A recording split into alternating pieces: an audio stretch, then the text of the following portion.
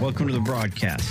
Every Arizona homeowner's best friend. Thanks for tuning in. It's Rosie on the house, your weekend wake-up tradition. I talk to the trees, stop and hear what I say. Ho-ho! Good morning. Shake off the night, the day is dawn. Now comb your hair, brush your teeth, and sit up straight. Yes, sir. Welcome to Rosie on the house. Good morning, everybody. Glad you're here. Every Arizona homeowner's happy every Saturday morning where we talk about two topics most dear to your heart: your home and yourself, your dreams and your wishes of what you'd like to do around your house, home, castle, or cabin, whether you're trying to repair it, maintain it, or completely remodel it. We are your starting point for information, and you can reach us by dialing 1-888-767-4348. In this 8 o'clock hour, we're always talking about things outside your house, the outdoor living hour. And we've got Mr. Justin Rohner here from Agriscaping, one of our favorite special VIP dignitary guests that come in on a monthly basis. Good morning, Mr. Justin. Good morning. It's a beautiful morning. The warm, it's still on the cool side, and so hopefully you guys are getting outside and doing something in the garden and maybe even preparing for what's to come. They're spoken like a true Arizonan. 87 is a cool. That's a cool front moving. That's in. a cool that, front. Is Yes, we want to just keep convincing ourselves of that at this point. Yeah, you're never allowed to say it's hot. It's just No. it's just warm. It's just warm. It's trying to be warm. Right. Yep. And just drink another glass of water. There you go. That'll keep you going. One of the things that we wanted to talk about was our tree of the month.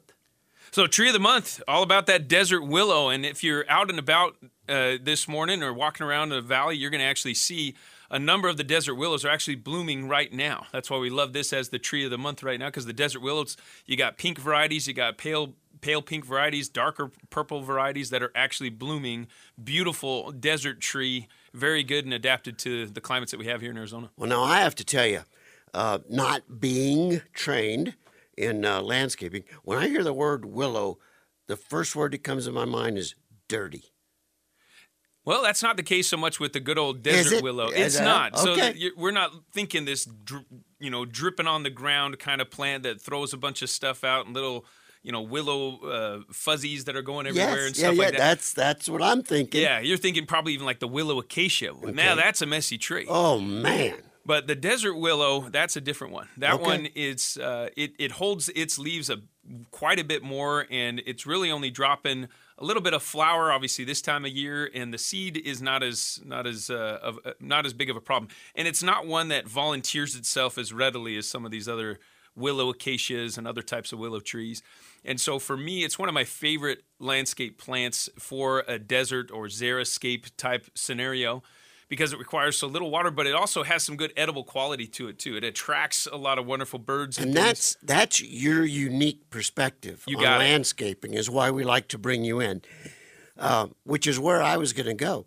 Okay, if you like it, you must be able to eat some part of it. You got it. So what part do you eat? The flowers and the beans, and we've got some great groups here in the Phoenix area that go out and do these little foraging exercises and stuff as well. You might want to check it out. There's a Cactus Kelly. She's wonderful. Okay. She was a student of ours at one point, but she has gone so far beyond anything I could ever teach her. She loves the native edibles and teaching people how to do that kind of stuff. And so that is one. The desert willow is one that pops up on her list every year, and it's one that she loves to show people what you can do with. And the flower is eaten in a salad, just rinsed and fresh. And how about the bean? Is it processed, milled, like a mesquite? What do you do with it? So it's one that when they're green, you can still eat them, but I like cooking them up a little bit more like an edamame type bean. And I don't like the husk on them particularly myself. Others I've seen, they'll steam them kind of with the husk on, but that seems to infuse a little bit more bitterness into that bean, and so that's not something that I prefer, but that's a way that you can go about working with that desert willow and having some of that edibility of it. And again, it's a beautiful tree. Is this a tree that'll go head high, 2 stories high? I haven't seen a 2-story high one. Okay. The majority of what we see is probably about 15 feet. It's kind of where they top out, and a good multi-trunked tree.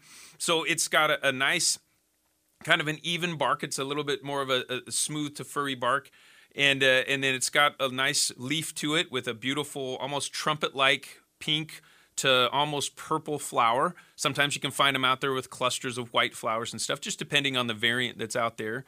And again, it kind of fans out. And to call it a true willow is kind of odd, but it's a beautiful semi-shade tree. So if you want to create a little bit of shade, what we call an E-zone in the microclimate world, where it's got some filtered light to protect some other beautiful succulents or cacti or some other things like that, if you want to get some nice aloe growing and things, that's great nurse tree for those types of things. And it also helps fix a little bit of nitrogen. It's more of a bean type plant, it produces a bean, and so it's a good, not a heavy fixer of nitrogen, but it's a good complementary tree in a garden, in a landscape, in order to help really build the soil and grow some other things underneath it.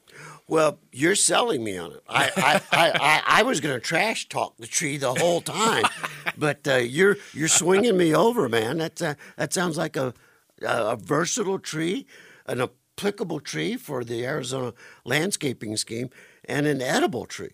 Yep, it's got a lot going for it there. Gets the triple crown. And does it attract pollinators by chance? Or? It does attract pollinators. Also can attract the hummingbirds. That's one of my favorite things. I have hummingbirds seem to love to hang out in it. Like they'll actually build their nests inside of that tree, and that's another really cool thing to have. Well, you just sold me on it. I love hummingbirds, so that'll have to be a part of our new landscaping scheme, a couple desert willows. Yeah. Now, the other thing we wanted to talk about is just desert plant survival in general. And a lot of the things you described about this willow kind of apply to a lot of the indigenous desert plants. Yeah, especially our Sonoran Desert. I mean, a lot of the favorites in the Sonoran Desert really fit that scape. I mean, a lot of you have talked about or know about xeriscaping. I mean, xeriscaping is all about really xerophytes and the types of plants that need very little water, can really survive off of the existing water that comes from our rains, and they can go for months, and they adapt themselves to that low water scenario. And so if you want a good list of that, we can help you with that at agriscaping.com. Being on our newsletter, we'll be talking a lot about this summer because everyone's asking about, well, what's going to survive and I don't have to do anything with it. Well, I tell you, I'm pulling up in my clients' houses on our remodeling projects, and you can sure see the stress. Yes. I had a client walk up to me and say, what's wrong with that plant? And I said, well, take off your shoes. Let me bury your feet in that decomposed granite out in the middle of your yard, and I'll come check on you tomorrow. Right. And they're going to automatically know. It's like, oh, I don't want to be out here. No, you're crazy. And especially at a time like this where we have a shift in temperature that happens quickly. And it's those quick shifts in temperature that make living in the desert difficult. That's just how it works. Okay. And it's kind of a flash heat. It's like this flash heat wave where all of a sudden it's super dry and super hot all at the same time, and there's no recovery at night. And when that happens, then the plants can definitely have a major effect. You'll get a lot of yellowing of leaves. You get a lot of that's going on right now.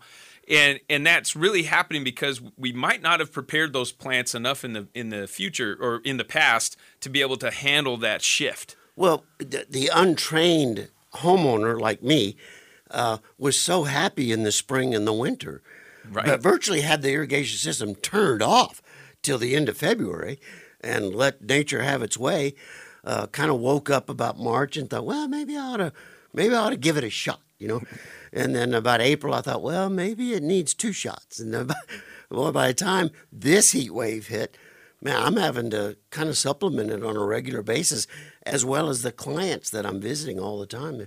Just give it an extra shot. Exactly. And they need a pretty big shot. I mean, we were talking just yesterday with my wife about some of the utility bills, and we look at kind of percentages of things. And during through April, it's like some of our water stuff was really only about 2% of the bill, which was for the landscape. Right. And now we're looking at it now, and it's more like 15 to 20%. So if you look at the percent increase in watering to justify that increase in cost, it's like it's almost 10 times as much as it was during April. Because, like you said, we had good rains. Oh, gosh. It was great. We didn't really do anything. I pay the water bill for a couple of our tenants, and one of them is very landscape astute. They're so landscape astute that their water bill went from about $160 a month to $540. Oh, jeepers. But it looks good. It looks good. The yard looks good. Well, we hope they're growing some food at the same time, so they're getting something back for it, right? Not quite to the degree that you would have them do it, that's for sure. But, I mean, it's taken 3 to 4 times the water just at that one property to get it through this season. Yeah, and that's 5% humidity, 110 degrees. That's hefty, and that's a hard thing for a plant to accommodate. Now, a lot of people are going to see some leaves dropping, some yellowing on their plants and stuff like that. So that's a part of any plant's life cycle when they start getting this situation: high heat, low humidity, low water. When that's there, they're going to start dropping leaves that are taking a lot of the nutrient and a lot of the water away from them. So they're going to do that naturally, and they're going to actually start putting out a new type of leaf. In most cases, that new type of leaf is going to be a little more leathery, and it's going to be thicker, and it's going to allow less evaporation through the leaf in order for that tree to survive. And so don't be too dismayed if you see a lot of leaf dropping off of some of your plants in the last week or this week. That's normal. But what you do want to make sure you're doing is you are increasing the water and getting a nice deep watering. We're going to really try to focus on a deep water, not a shallow watering, because we want it to start feeding from a deeper source, a cooler source. And then what it'll do is the tree will start adapting, especially a lot of our desert adapted plants here. They're just going to start shifting. And in some cases, like with our the desert goji, sometimes they'll call it the wolfberry, the Lycium andersonii. It's a beautiful, wonderful, edible plant. Looks kind of like a desert sage kind of looking plant. But when it gets hot and no water, it'll literally drop all of its leaves, every single one of them.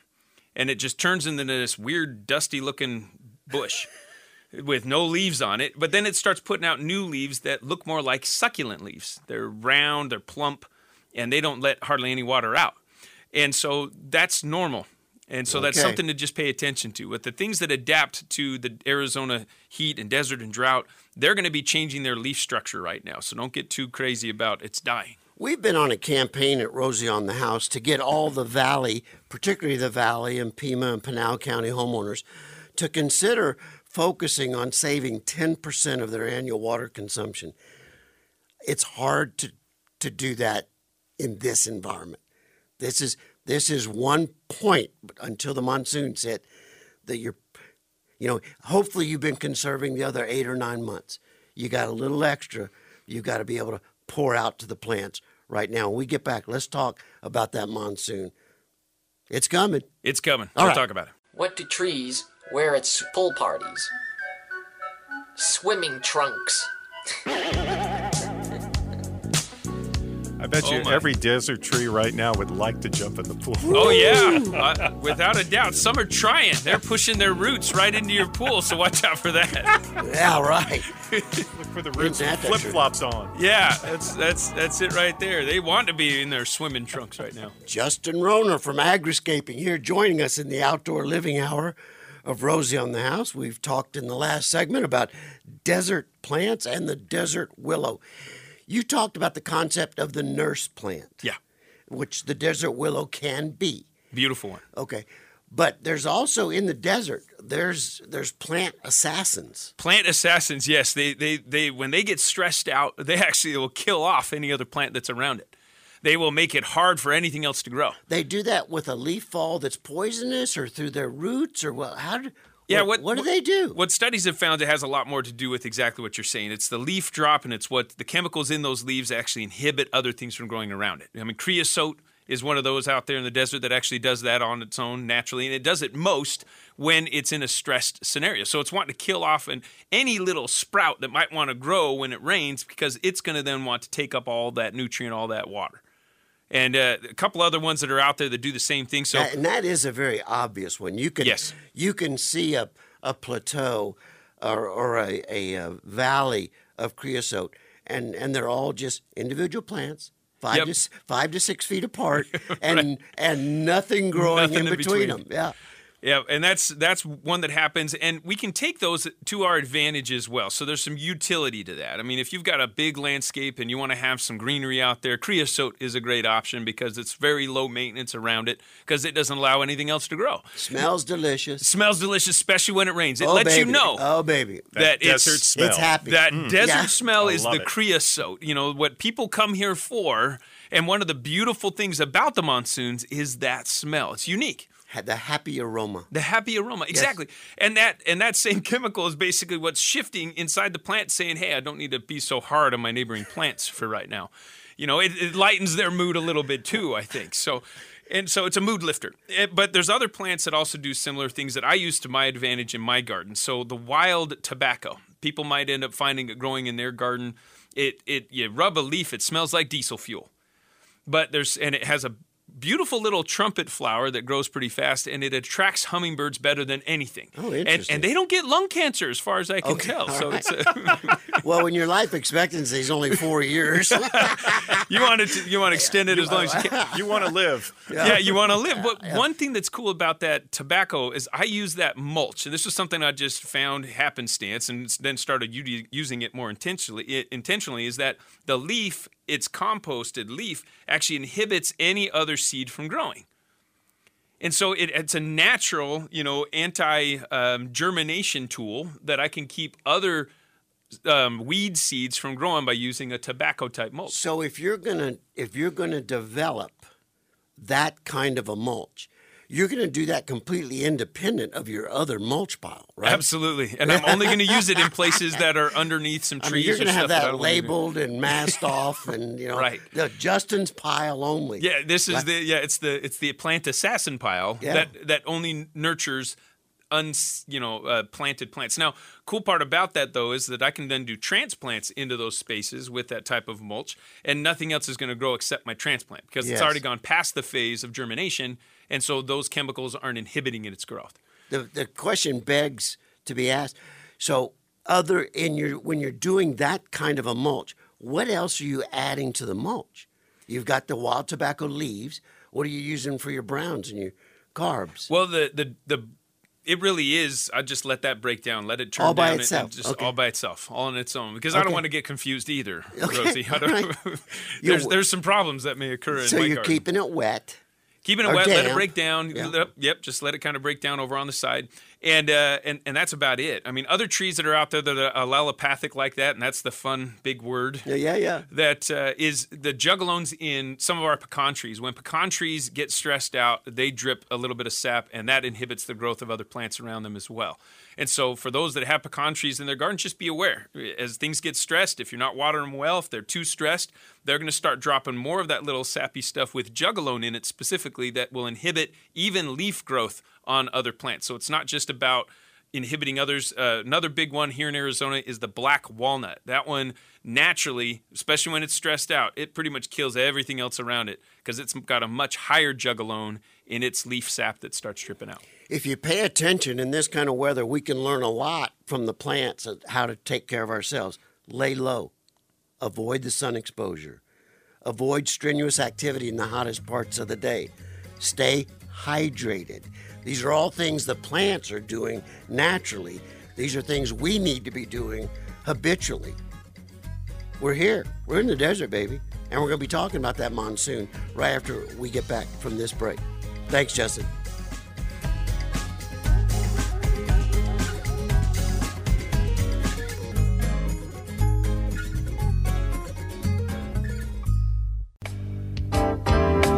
Listen to the rhythm of the falling rain, telling me just what a fool I've been.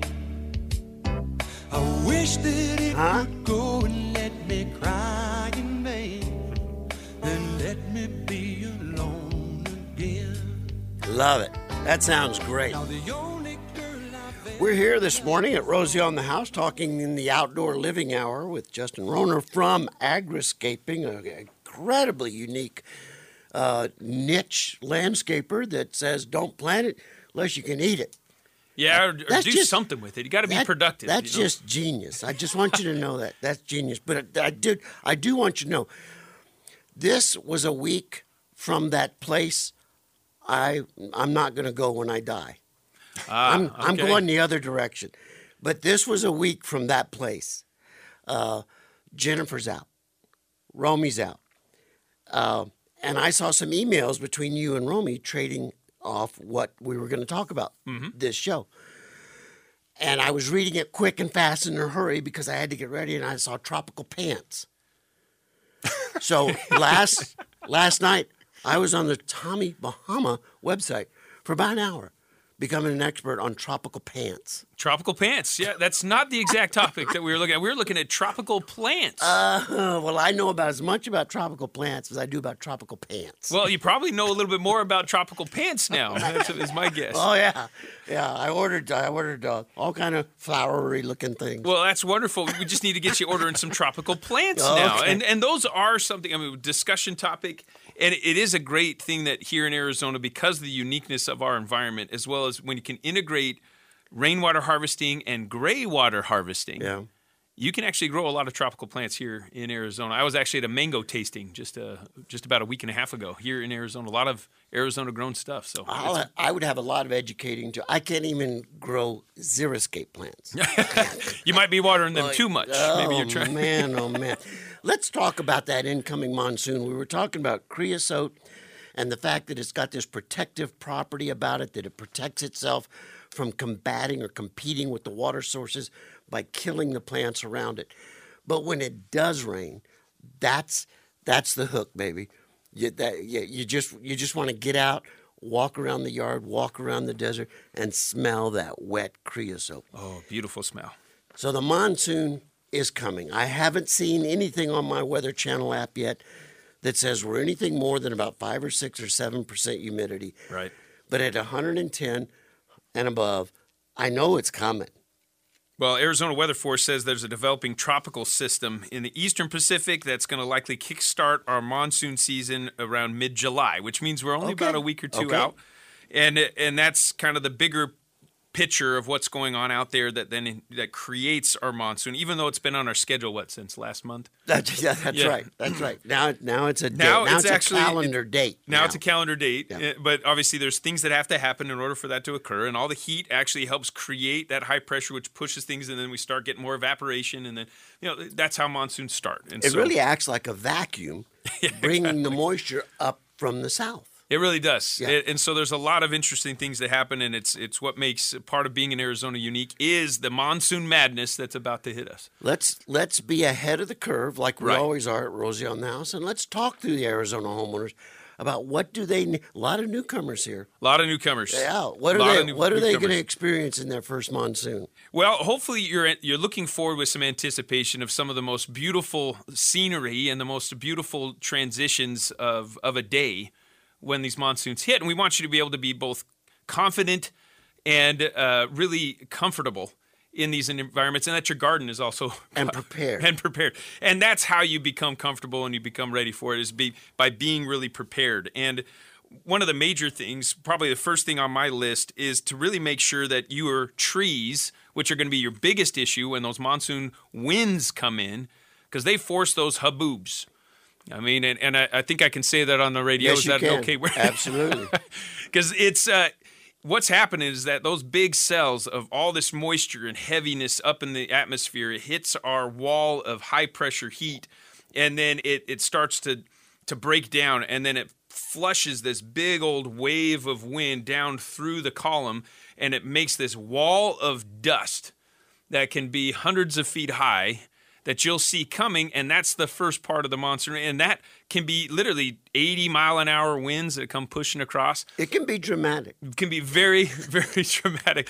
And so you can imagine this. It's kind of fun to see, but what's beautiful and positive about that is there's a lot of micronutrients in that dust that's coming to actually help water or help feed your plants. That's a lot of how the deserts and the desert plants and even some of the upper trees up on the periphery of the valley here, they get a lot of their nutrients from a lot of that dust storms. Now, I can see how that's true in Maricopa County because it's picking up all the agriculture fertilizer in Pinal County. In Pinal County and dumping it and out. it's bringing. But how does that work in Pima County when it's blowing across Santa Cruz County? Well, and that's some of the stuff. We want to try to help you to protect your soil, and so it doesn't blow away. Yeah. You know, it's not only nice for your neighbors to do that, it's nice for you as well. And that also kind of leads into how to help your trees stay tight. In one of those haboobs, I had to call the Sabas, who melon farm down in Chandler. I said, one of your melons landed in my yard. Oh, wow. Well, I had to grab my trampoline from a few houses down. That's another thing that'll take off. Backyard umbrellas. Yeah. Trampoline. So just like you want your trampoline anchored down, you know, we best recommend you throw that in the ground, maybe put a garden underneath there, a trampoline garden. That's another beautiful way to use those, but then they won't fly to your neighbor. But your trees need to be anchored as well. The only way to anchor a tree effectively is to deep water that tree. Okay. And you need to really start doing that now. The other trick is you don't want to water it about at least 3 days prior to one of these monsoon storms coming in. So pay attention to your weather. You don't want to make it really wet and soaking wet right before that big rain comes. That makes the root ball pliable. Yes, and as well as the soil, and that whole root ball could pop right up if it's not deep enough rooted. So you got to really pay attention this time of year on what's about to happen. Don't water it within 3 days, deep water it within 3 days of the monsoon coming, because you want it to be anchored into some really hard soil, because that wind blows first and then the rain. 90% of the time. You hope. Right? Yeah, 90% of the time. It's the big push and then the rain, and that's part of the beauty of it. All right. So when I want to deep water my mature trees, or maybe it's a new tree, maybe it's the desert willow I'm going to plant next week. I'm going to be tempted to take some like 3-inch Schedule 80 PVC, drill some holes in it, and send some PVC piers in a perimeter around that tree, maybe 6 or 7 feet deep, and then just fill those with some aggregate rock. Does that make sense? Or is that like overkill, or is that? Well, if you're going 3 feet deep, then that's the starting point of where the water's going. And if you're just planting the tree, well, you're now 2 feet below 2 or 3 feet below the actual root zone. It's not going to benefit from any of that water. And so that might be too deep. So what I recommend is what's better right now, especially if you're newly planting a tree, is you want to just slow soak from the top, and maybe only a gallon per hour, but you may let it go for 12 hours. And what the intent is, you're trying to get that to deep soak down, so there's this column of water going deep through that soil, and it's got a lot of volume to it, and it's not just flowing away. So a lot of people think, I just need to build a well and I need to flood irrigate it. Right. The challenge with that is with our clay soils, when you did that type of watering, what it's going to do, the water's going to go laterally, not vertically. We want it to go deep down into the ground, not just laterally across that soil, which is often what happens. And so by doing that drill down, that's an effective way to get some down, but I would still have one on top. So if I've got a drip at the top and I've got some that's going down deeper into the soil, that's a really good way to go, especially long term. We want that water to be down at least 3 feet deep on any of our trees. And you can test that with a probe. You can find these probes or get a number 3 piece of rebar and at least 3 feet, or get a 4-foot piece, bend the top 6 inches, and you got an effective tool that you can, with the pressure of your own body weight, as long as you weigh over 80 pounds, you can push that down into the ground, and it will let you know where that water level has stopped. Yeah. And that gets you know the depth, and then keep water until you get it down to 3 feet. And then when you do it that route, the roots are going to continue to dive deeper and really anchor themselves more into the soil, and you'll have a much healthier tree. Now, if I plant that desert willow and I've got the monsoon coming, how long will I leave it artificially staked? Depends on the stake. Okay. I want to make sure that it's more about the top heaviness of that tree. I mean, a lot of times these trees, if you plant them at the right time, at the right size, I like 15-gallon trees. Anything bigger than that definitely needs a stake. Okay. And you want to trim them in a way that you have a nice open canopy.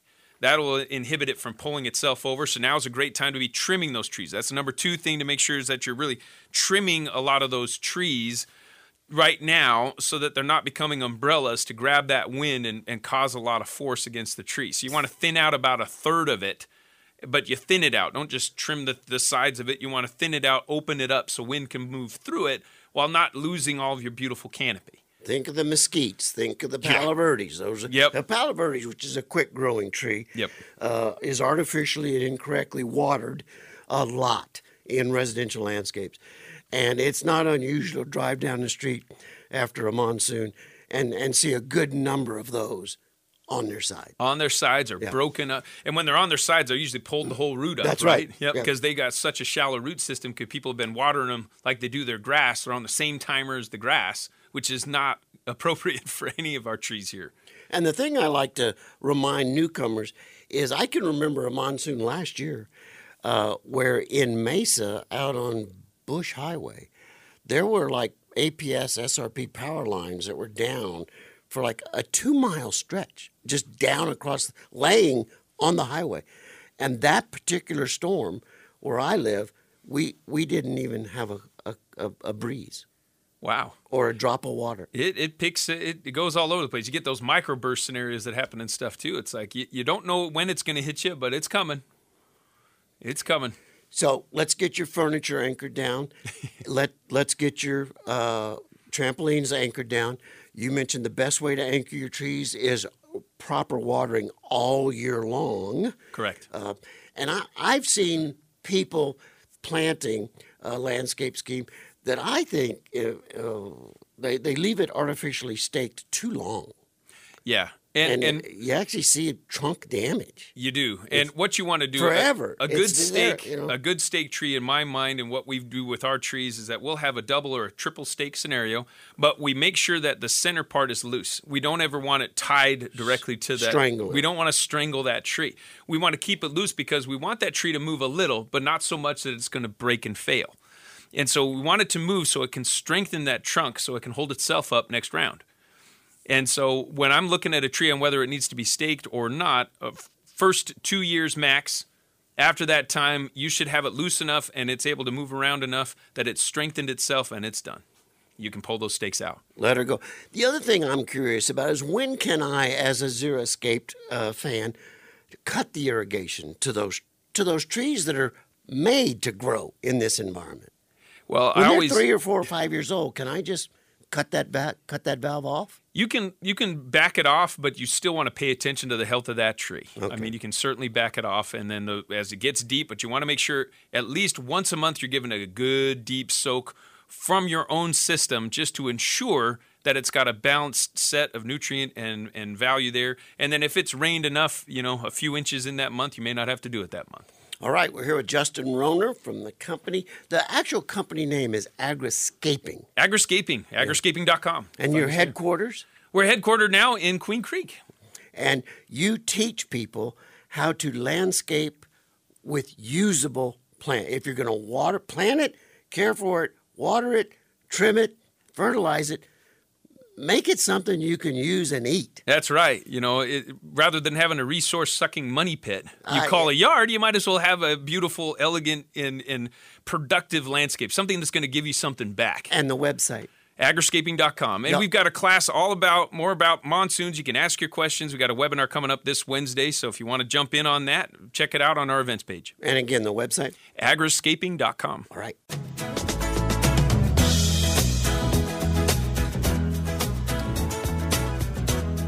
The Outdoor Living Hour of Rosie on the House. I'm Rosie. In studio here, Justin Rohner from Agriscaping. We've got Miss Jessie on call screening. If you'd like to call and talk to us, the number's 1-888-767-4348. And, of course, our broadcast engineer, Mr. Gary D., directing the satellites and keeping them all up in the air at the proper altitudes with the signals pointed in the right direction. Wow, I didn't know you did all that too, From Gary. right there. It's funny, neither did I. He does all that from right there in that chair. It's only at Rosie on the House. You can tune in on Saturday mornings, and we teach you 4 and 5 syllable words. Xerophyte. Xerophyte, yep. Allelophaony. Allelopathic. Well, we try and teach them. We're trying to teach them. We'll tell them all the ways how not to say it. Yeah, there you go. Make sure there they you go. get that down. Let's talk a little bit about that final monsoon prep you were talking about. And you've got an excellent webinar coming up this week. People really ought to know about. Yeah, if you want to know more about how to trim those trees correctly for yourself and make sure you get things ready for your garden, make sure you're prepped, we've got a free webinar. Just sign up at agriscaping.com, check out the events page, or sign up for our newsletter. We'll be sending you information about that, how to jump onto that class, and you'll be able to ask your questions, and we'll do it live. And if you haven't already called your arborist to have your trees trimmed ready for the monsoon, Right. you're too late. I called my arborist a month ago, And he's coming out. and he's coming out July 11th. So you may be that on was your own. That was a 5-week wait. He was already booked that far. And I once believe the it. monsoon hits, they go from 5-week backup to 4-month backup Yep. with all the down trees they're picking up for the city and the HOAs and the golf courses and everything else. So maybe we need to start another monsoon class in January just to make sure that everybody's ready. And you can get and professionals. There are a few out there, but it's really we're really starved for landscape professionals here in Arizona, especially around monsoon time, because most everybody wants to leave.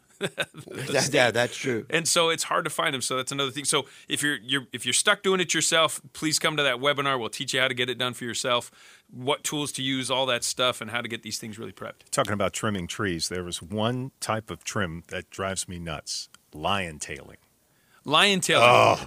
Make I giant said- whips. I sit there and do the sign of the cross. I said, "Guy, you're going down once the monsoon hit." But you don't want to do that type of trimming where you trim all the way up, And then it's all fanned and out. it's fanned out, Yeah. and it just takes a one giant good gust of umbrella, and then that's when you can break a branch. That's where most of the broken branches. You may not lose the whole tree, but you are likely going to lose a big part of your tree just from a broken branches. So And you'll be demonstrating the don'ts during this webinar. you got it. Yep, we'll be talking about that. I mean, that's the most heart-wrenching part of monsoon season is the tree loss. I mean, that's the part that'll just take a bite out of your day, your week, and 30 years of growth off of your tree in a matter of seconds. And so we want you as best prepared to mitigate that so it's not a problem for you in the future.